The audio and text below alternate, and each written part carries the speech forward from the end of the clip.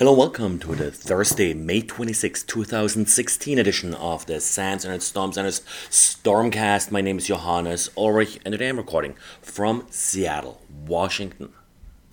Palo Alto is reporting about new targeted malware that uses DNS as a command and control channel. Just fitting, since today in class we talked about DNS and the use of DNS as a covert channel and how to detect it. Now, in this particular case, the domain that is being used for these DNS requests is logitech-usa.com, likely in order to fit in with the popular network equipment maker, so people will think less of these suspect queries.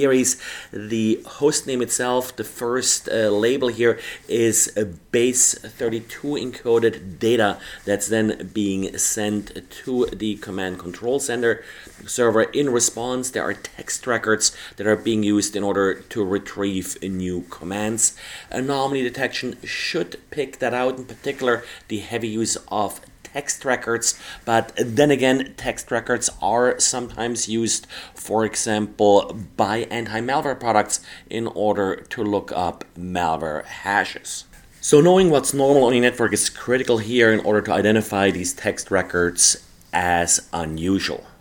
And web annotation service Genius has come under some criticism for removing security headers, in particular the content security policy header, from websites that users are viewing through this service. Now, the way the service works is it's really a proxy.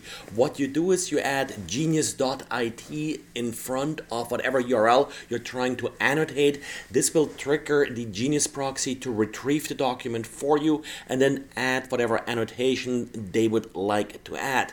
Now, insofar, you're no longer really viewing the page from the original source, but you're viewing Genius's modified page. No big surprise that some of the security features have to be disabled in order to make this service possible, as it will add its own JavaScript and such for any particular page. So this may conflict with the original content security policy, and deconflicting this is pretty hard. So just removing the security policy is probably the easiest way to solve this problem. But in short, if you are viewing a web page through a proxy that is modifying content on the page, then really the original security on the page itself doesn't matter if the modification adds new vulnerabilities, and content security policy headers are probably the least of your issues here. Now, adding URLs or images to Office documents in order to detect if someone opened the document is nothing really new, but there is a new method to actually get this type of alert that can be extended to Windows binaries. The trick here is that you're assigning the document or the binary with a certificate that contains the AIA field, or the Authority Information Access field. That field contains a URL that is being consulted for additional information about the certificate authority used to sign that particular file. This URL is accessed, and then just like in the good old one pixel image that you can put into an Office document, you can set up a web server that will receive these alerts, or you can just detect the request on the network with your standard IDS.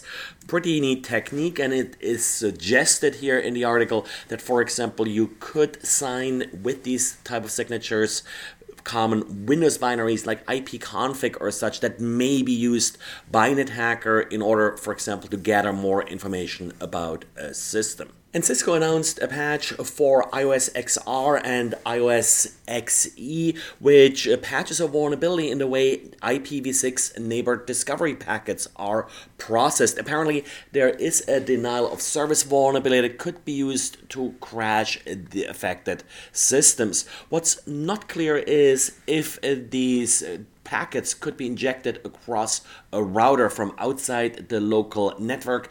Typically, neighbor discovery packets don't traverse routers, but not sure if the crafted packets that Cisco is talking about here could include packets that are traversing routers.